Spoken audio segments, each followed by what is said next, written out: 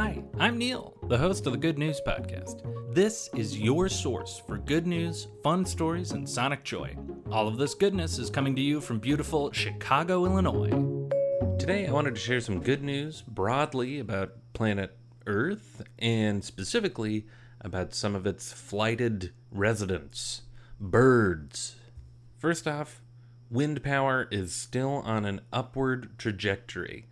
2019 was a banner year for wind energy.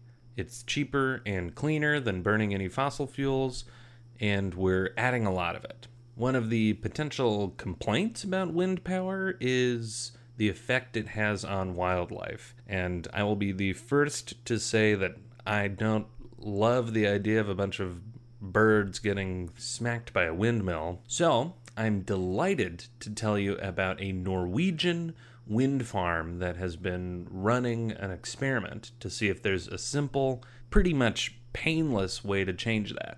After gathering some data for a few years about what the effect actually was on birds, they set up an experiment to paint one of the blades on their wind turbine a different color, and it dramatically reduced the amount of birds that were killed by that turbine, by as much as 70%.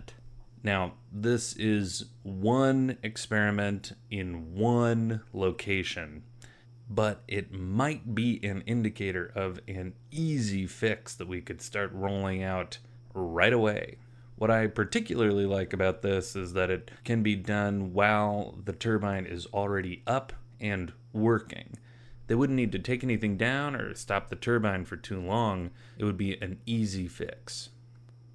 In completely different news, I just wanted to update you on some more NBA locations which will be voting places in the fall. Previously, I shared that the Atlanta Hawks had opened up their stadium for voting in November.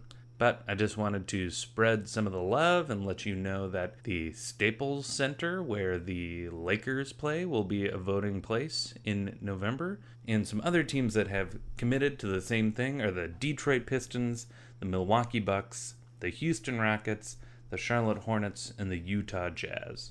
Very exciting to see these teams and organizations make their space available to the electorate. Thanks for listening. If you've got good news or an idea for the show, amazing. Send an email to hello@thegoodnewspodcast.fm. While you're at it, follow us on Twitter @thegoodnewspod. If you love the show, think about supporting our Patreon or reviewing us wherever you're getting this podcast from. Both are great. The music you hear on the show is from Poddington Bear. Have a great day.